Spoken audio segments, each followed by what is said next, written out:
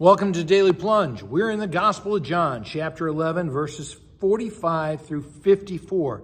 Now, Jesus has just raised Lazarus from the dead, right?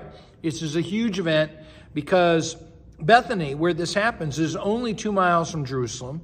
You know, it's a 30-minute plus walk. And so a lot of people from Jerusalem were there. They knew Mary and Martha and Lazarus, and they saw what Jesus did.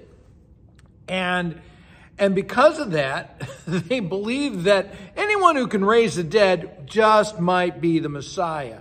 And I want you to think about that. If Jesus raises the dead, what can he do in your life? Now, some of these people are really excited, perhaps in a good way, perhaps in a frustrated way, and they go and tell the Pharisees, the teachers of the law, the guys who lead the synagogues, what had happened. And then the chief priests and the Pharisees call a meeting of the Sanhedrin. What is the Sanhedrin? It is a gathering of the elders, the guys who are protecting the traditions and the community. Now, it's so easy for us to dismiss these guys as some sort of stereotype, legalists. But the truth is they were actually trying to do that, trying to protect the community and to hold on to the faith, the faith traditions that have been passed down through the centuries, right? And I want you to think about if God is moving in a powerful way, a way that you never expected, that calls for a new response. Are we willing to put our family through the upheaval in order for there to be salvation? I mean, so often we are not willing to rock the boat, to change our status quo in order to know the new life in Christ. And how much more is that true of congregations, right?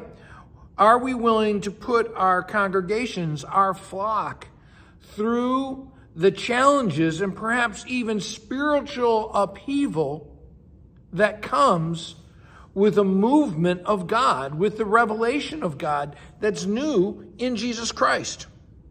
Now, they say that this man is performing many signs, and they fear what he's doing, and they fear what he's teaching.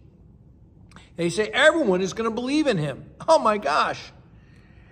But their fear is that this will, again, upset the apple cart, and that Rome will take away our temple, our nation. Now, it's interesting they say that because who created the people of Israel? Who created the temple? It is God. And God, in fact, says this very definitively in the Old Testament. He says, I made you.